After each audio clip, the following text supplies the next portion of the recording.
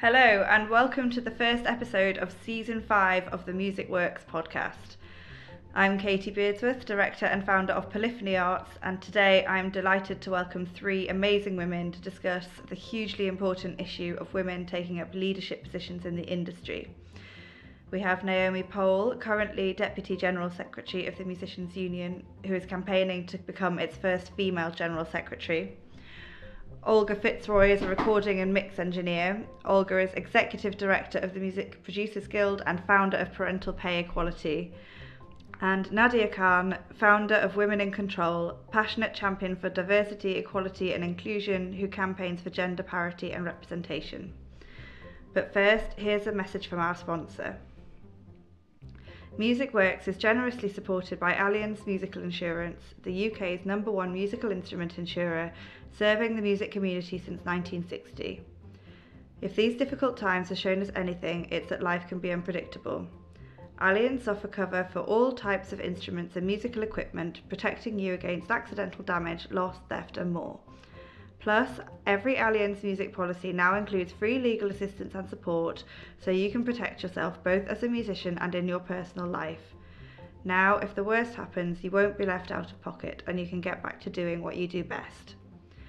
To find out more about this and Allianz's special online offer of 2 months free cover, go to allianzmusic.co.uk.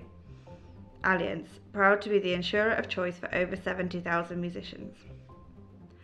And now let's go over to the Music Works studio where Naomi, Olga and Nadia are waiting to talk to us. So welcome everyone and thank you so much for joining us on Music Works.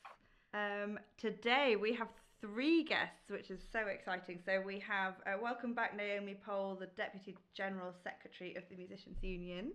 And welcome for the first time to the podcast, Nadia Khan, founder of Women in Control, and Olga Fitzroy, Executive Director of Music Producers Guild, campaigner and sound engineer. Welcome everyone. Hi. Hello. The reason that we have these 3 fantastic women on the podcast today is to talk about leadership in music and in the industry. In particular, why you guys as musicians, composers, people working in the music industry, what difference these leaders can make to our industry. So very excited to kick off this discussion. Naomi, would you like to talk a bit about this first? So I'm currently running to be General Secretary of the Musicians' Union, which if I got the role, it would be the first time a woman's held that job in 128 years, which is how long the union's been around. And we've got 70% male membership. So it's a challenge, but I've got lots of support from male members, some of whom say, wouldn't it be brilliant to have a woman in the job? And some of whom say, I don't care if you're a woman or not, but you're the best person for the job. Either way, it's fantastic to have that support. But, I think from a female perspective, it is really crucial to have women in leadership roles, I think, and representation on boards generally, because I think that's the only way that the culture of the industry is going to change for women in general. And it just means we can do a lot more around representation, inclusion, diversity, a lot of stuff that, it's been a long time coming in the music industry, to be honest. Yeah, absolutely. And Nadia, can you talk a bit more about this? Yeah, definitely. I fully agree with Naomi and obviously, fully back in her campaign as well to be General Secretary. I'd love to see the first woman kind of take up that role. And I agree that I think that a lot of the issues in the industry can start to be resolved by having more women in leadership roles. I've done a lot of work kind of looking at the representation of women at board level, at senior level, because I feel like research and data is really helpful or useful. It's one of the only tools that as women we get taken seriously with in the first instance when we're talking about issues in the industry. So, there's extensive research of how women are underrepresented at senior level and also underpaid. So I think, the gender pay gap is an issue, whether you're a woman working in the industry, the same stats kind of get released year on year on year. Women paid the motherhood penalty as well. There's a lot of bias that goes along in the industry with, likability bias, where women in kind of authority roles are not kind of seen to be likable as much.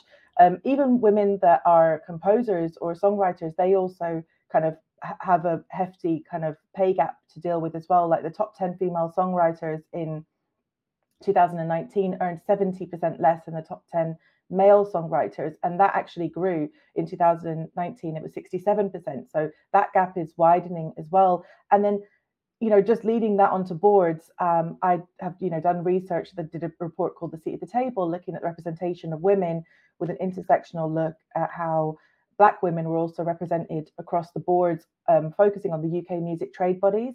And with a lot of these boards, there's eligibility criteria. So say for PRS board, for example, you have to hit a certain financial threshold. So if women are not hitting that financial number, then they're not eligible to be on the board. And that means the eligible pool of women is really, really small. So women are being a minority on those boards. And I think it's really important that we do have representation. When I did publish the first report in 2020, I also noted that, well, first of all, there was only 27% of female CEOs, and that equates to only 3 women CEOs across all of the organizations. However, over the past 5 years, female CEOs have left and been replaced by male CEOs. So again, when you're looking at stats like that, one change a year can really kind of skew the stats. Also, interestingly, I noticed that there was only 1 female chair across the music industry trade bodies, which was really mind-boggling to me. So subsequently, I was sitting on the board of AIM, and I put myself forward to become chair of AIM, and I got elected as chair in earlier this year in January in 2021. But I feel like that's a part of representation, and why representation is so important. So having Naomi as the General Secretary of the Musicians Union, I think that will really inspire a lot of change across the industry. Myself being a chair and being a prominent person that's vocal about these issues across the industry as well, I think having women in those positions is really going to help to kind of start to lead towards progression and change in the industry. Thank you. What a comprehensive explanation of all of those incredibly knotty issues. Thank you so much. And Olga, I'd love to hear your perspective on this as well, please. Yeah, I mean, I agree with everything that Nadia and Naomi have said. I think it's incredibly important to have women in these positions where they're in a position to make change. And I think it's also because we have lived experience of some of the issues that predominantly affect women, whether it's the motherhood penalty, so the career penalties that you face after you have children, and the fact, again, nobody in the industry has been particularly interested in tackling that in the past, or sexual harassment. I know Naomi's done fantastic work with the Musicians Union on trying to tackle that. And these are things that, I mean, there's no reason why men can't tackle them, but they've just not prioritized it for the past 128 years in the case of the Musicians Union. And again, with a lot of the stuff that we're talking about around sexual harassment in the industry, again, Rebecca Ferguson's been very vocal about it. And again, it's something that the industry could have tackled, but they've chosen not to. So I think now is the time for women to step up and fight for those positions of power so that we are able to make the changes that we want to see. Absolutely. So let's talk about the difference that this makes to people on the ground then, because I think I agree completely that there's been that it takes people who have lived experience of the issues with an industry or a workplace or a problem to tackle it quite often, and that has been part of the problem historically. So what is the difference going to be, Naomi, with you as General Secretary? Well, I think one of the messages I want to get across in my campaign really is that I want us to be representative of all musicians. So wherever you live, whatever kind of music you make, we should be representative of every individual musician. And I think in the past that we honestly haven't been. That's not to say that we're not making positive change already and really trying to get better. But I think that, if you've got a senior management team in the union and all of your committees are basically older white men, then obviously that's going to exclude certain people, and we're not going to be fully representative. And we have, our committees are much more diverse than they used to be, which is great. but there's still more to do. And again, as Nadia said, if you don't have women chairing any of the committees, there's a total lack of visibility there. So our executive committee in the last couple of years has been pretty much 50-50 male to female, but I think we've only had one female chair, and that was for quite a brief period. So, there's still change required. And things like the issue around sexual harassment in the industry, again, if you've only got male representatives talking about it, you just can't, you're not getting to those experiences, and you're not, I have a lot of meetings about sexual harassment where I talk to women, it's groups of female musicians mostly, and I just don't think that a man would be able to do that in the same way. You can really connect over these issues.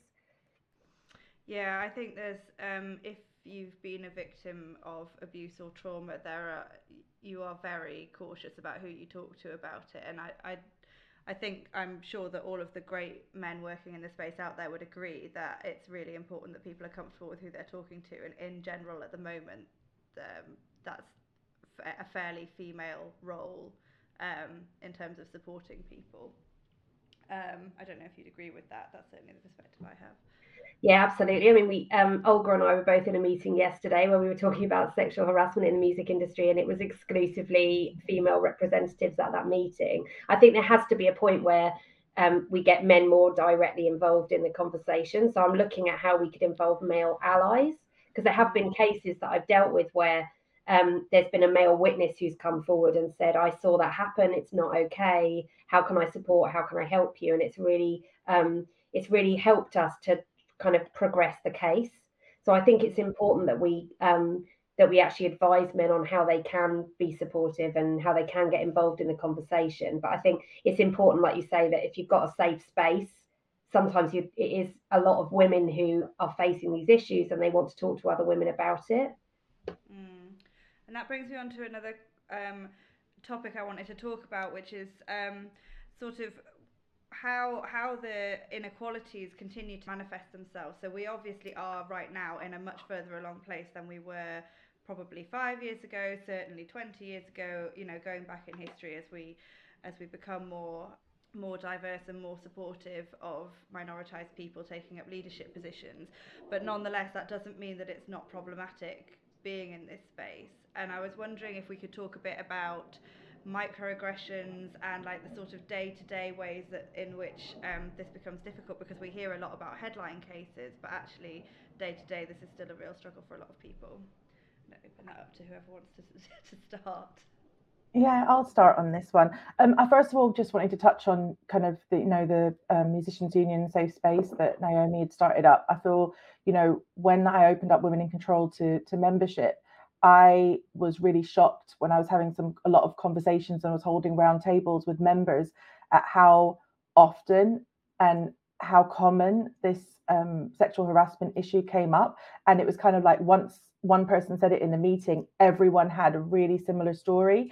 And it felt really challenging and difficult for me to kind of have to bear that, because obviously running an organization, you want to try and help and try and make change. So, having that safe space with the MU is so important, because I think a lot in the industry as well, it's really hard to regulate, because there's so many freelancers. Everyone's, working in small independent businesses, maybe small management companies, or, just running their own studios. So there isn't a kind of consistent level of regulation. So that's why it's really important that I think a lot of us, that have power and say across the industry are coming together to kind of create some kind of standards of what we expect from the industry. And one thing that's been really important in kind of changing that, I think, and especially the kind of shift from when I was coming up in the industry, was, I feel like there is getting to be a more comfortable place for people to speak out about issues. Obviously, we do need to provide comfortable, safe spaces for that to happen as well. But I feel like, we're starting to get to that point, and I feel like that's when we'll really see the real shift. I often sometimes kind of relate it to like drink driving and the taboo behind that. I think that whole drink driving kind of changed, not because people didn't think it was cool anymore. It was because society as a general didn't accept it anymore. And they said, well, we don't tolerate this anymore. So I think collectively as an industry, we all need to use our voice. We all need to stand up and say, we don't accept this, so that we can start to kind of stamp out any of those practices, and also encourage and empower people that are going through any of these situations, that they're comfortable to kind of be able to speak up as well. So I think that's something that's important. And in terms of microaggressions, I feel like I started Women in Control because of my experience of dealing with microaggressions that were built up over a whole decade of my career. So I've been working in the industry for over 20 years and over 17 years in music management. And as a female manager, when I started, there weren't many women. I knew no women in the industry, and I definitely didn't have any, support from anybody in the industry to kind of help me. And also, with my background, I come from, a socially kind of disadvantaged background, and trying to break into the music industry, you really have to maybe work for free. I had to work for free for like 6 months before I could get a foot in the door. So it was really a struggle. And then once I finally got my dream job of being a music manager, I really started to kind of find that, first of all, I was judged with my appearance. And as a young woman coming into the industry, I wanted to be taken seriously. And a lot of women complain to me that one of the major issues that they have is struggling to be taken seriously in their career. And I think that also kind of impacts how, slowly women can kind of rise up in the industry. But I struggled to get taken seriously because I used to wear high heels. I used to, wear dresses. And instead of being taken as a businesswoman, I was being like hit on in meetings, and I didn't want that. And I really regret this, but I changed how I dressed. I changed how I acted, and I changed how I dressed. And in some ways, I feel like I became a robot in my career, to be like, well, I don't like these advances. Let me change. And if I could give anybody advice, I would say, don't change. Like you shouldn't change how you are. You should dress how you want. I did change, and I think that's really, really sad. Also, as a manager predominantly working with grime artists, I did an interview recently on BBC One Extra, and I was talking about some of my experiences as a manager. I've been thrown off festival stages while my artist is on stage performing, and they've let his friends stay up. But in the middle of, and I'm just assumed to be a groupie, or I'm not meant to be there, and I'm just thrown up. So for me, it's fine, because I'll go in the pit and I'll get a different, better view, and I don't mind moving around. But in the midst of a show, it's really difficult to bring that issue up. Or I've taken on tour production on international arena tours, and I go backstage and I'm just completely ignored or dismissed or spoken down to. So many times at video shoots that I'm commissioning, I've organised every single aspect of. I've overseen the budget. I walk in and I'm assumed to be a stylist, a makeup artist, an extra, and I'm shuffled to one side, and I'm like, hello, I'm the manager. So a lot of these things, I know come down to unconscious bias, but I feel like, I was speaking to Marianne Seagart, who released The Authority Gap, and she put it down, called it compound interest. It's something that kind of really builds up on you, and it's something that really built up on me, and I really lost myself. I really felt I'd lost all confidence in the industry, in myself, and lost my passion and lost my drive. And that's why I started Women in Control, because I just had enough going, why do I feel invisible when I go into a room? Why does everyone just go straight to the men? I was on a big international tour one time, and there was a huge artist came into the room. He greeted every single man, and there was a guy to the left of me, a guy to the right of me. He just kind of gave me a dirty look, blanked me, and then greeted the guy to the left and right. And I was like, I'm the one organizing the tour. This is absolutely insane. But also, we feel ashamed to talk about these experiences, and that's what I wanted to change with Women in Control, to say, we shouldn't be ashamed. We're not the ones doing anything wrong. And then what's really sad is when I started speaking out about it openly, pretty much every woman was like, me too. I've been through exactly the same experience. And that's just shocking and wrong. Yeah, absolutely. What a great story, or like a really sad story, but a great story to hear that you've done that. I know that means a lot to so many women, and I certainly relate to those experiences as well. Olga, I'm sure as the executive director of the Music Producers Guild, you have some experiences on this area as well. Yeah, I mean, I think what you said about being ignored, I have come across that in the studio, definitely. I completely recognise the behaviours that Nadia's just talked about. But thankfully, I have to say, it's not the norm, and it's not common. I would say maybe 20% of the time it's happened, so I completely recognise it. But I feel that having more women in technical roles in the studio actually makes for a generally better atmosphere for women in other roles. So I've often found artists that want to work with women specifically, and then also members of their crew, whether it is their stylists or their makeup artists or whoever, they actually enjoy their time in the studio more and they feel more comfortable. And I've also had male producers say, oh, it'd be really nice to have a woman assistant or a woman engineer on this session because it makes for a much nicer dynamic with this all male band that I'm working with, because you don't want to spend 6 months with just lads in the studio. I mean, I think it's just generally makes for a much better atmosphere to have that mix of voices and opinions. And when I started, again, I was probably the only assistant engineer that I knew working in London.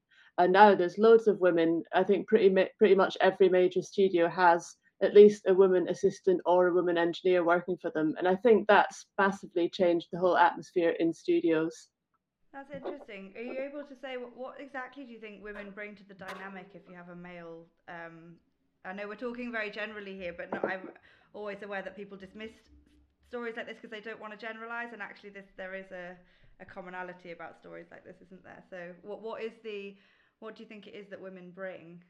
I think sometimes it actually makes the men not go down those routes of horrible, horrible laddish behaviour that perhaps individually they probably don't even want to go down, but collectively, when they're all together, particularly like young bands and they're going out drinking and they're sort of having this rock and roll lifestyle, I think it's quite easy for them to get into this tour bus mentality and just behave in a certain way.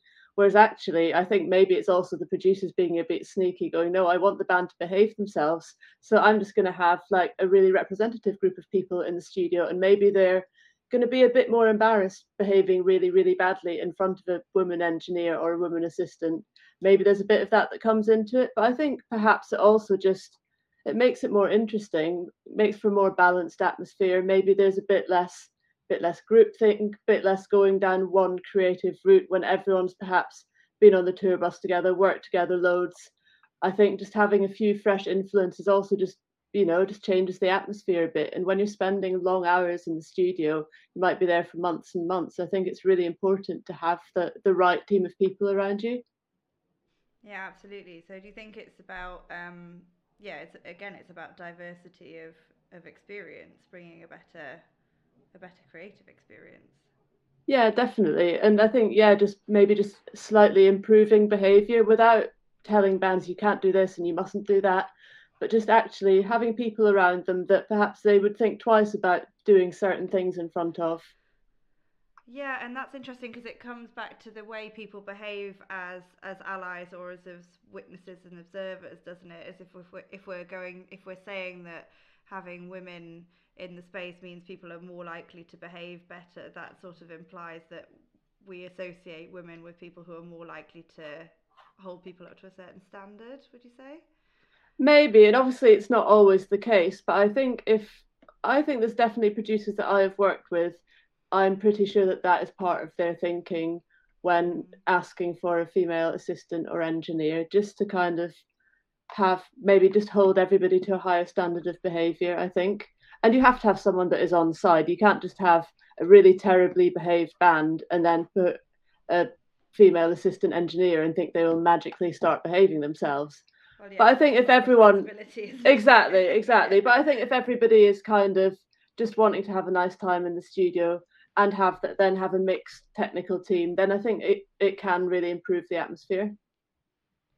Yeah, thank you. Sorry, Naomi, did you want to say something? Oh, I was just going to say that I think the same goes for kind of again board representation. That it's otherwise, you get group think and there's not diversity of thought. It's much better if you have a mixed group of people there making decisions. And also, I see this replicated in the classical world as well, and in theatre pits. That kind of lad behaviour that changes to a certain extent when you've got a reasonable number of women. But I've also met female musicians who are so often the only woman in a space that they've ended up just kind of um, changing to fit the environment. So you have to be one of the lads, really, otherwise you're not going to get the gig, which is really unfortunate, and I hope that changes. Yeah, that's a big change that I think I'm seeing more, that people don't feel they have to do that, but it's still, I mean, I feel like I've certainly been there. I'm sure a lot of people listening have as well. Thank you so much, everyone. I wonder if I could just give Naomi another moment to summarise your campaign for GS, which of course we all fully support. Oh, thank you. Yes, well, I mean, I hope that I am the best person for the job. Essentially, there's a job specification, and I meet it because I'm already part of the senior management team. So I really hope that members of the union will see me as being a candidate that represents continuity and stability for the union, because I know how the organisation works from top to bottom. I know how our members work, and I know how we negotiate in different spaces. And how we consult our members in different ways. But also, I'm a candidate that could bring positive change. And I think that we do need change. It has to be positive change. I think we want to see the union move forward. And it would be a big step forward having a woman in the job. But it has to be the right person as well to lead us into the future. So, yeah, I'm really hopeful. There's a few hurdles that I need to get over because we've got nomination meetings in January where members will come and nominate candidates and vote for candidates. And assuming I get through that part of the process, I'll be on the ballot paper. And I think if I'm on the ballot paper, I stand a really good chance, because I think there's a lot of members that do want to see that us move forward and do want to see that positive change. So what can we do as members, or as members of the music industry, or members of the Musicians Union, to support you? Well, the key thing is to come to the nomination meetings in January, because, as I say, if I don't get over that hurdle, then I won't be on the ballot paper at all. So there's 6 nomination meetings around the UK, and we need members to turn out online, and they'll be able to ask questions of all the candidates, and they'll be able to vote for whoever they think is the best choice. So each region will have one chosen candidate that will go on the ballot paper. And then after that, I'll be in full campaigning mode, I think, in February and March. So fingers crossed, watch this space. And thank you very much for your support. It's really appreciated. No problem at all. I think that what you do is really impressive, and I do fully support your campaign. Thank you so much, Naomi, Olga, and Nadia, for taking time out of your busy schedules to share your thoughts on women in the classical music industry and the importance of having diversity in leadership positions. This has been a great start to season 5 of the podcast. Naomi, we wish you all the very best in your campaign to become the first female General Secretary of the Musicians Union. Olga and Nadia, thank you so much for all of the work you've done for women and equality so far. It's so important not only to hear your voices, but to see women like you heading music organisations and finding themselves in positions where they can bring about the changes that the industry urgently needs. Thank you all, and thank you for listening. Thanks very much. Thank you. Thank you for listening to this episode of the Music Works podcast. If you've enjoyed this conversation, please subscribe, check out our other great episodes, and even better, leave us a review. You can also sign up to our mailing list at www.polyphonyarts.com/mailing-list for updates and news about what Polyphony Arts is up to for all you classical music folk out there. You can find more information in the show notes as well.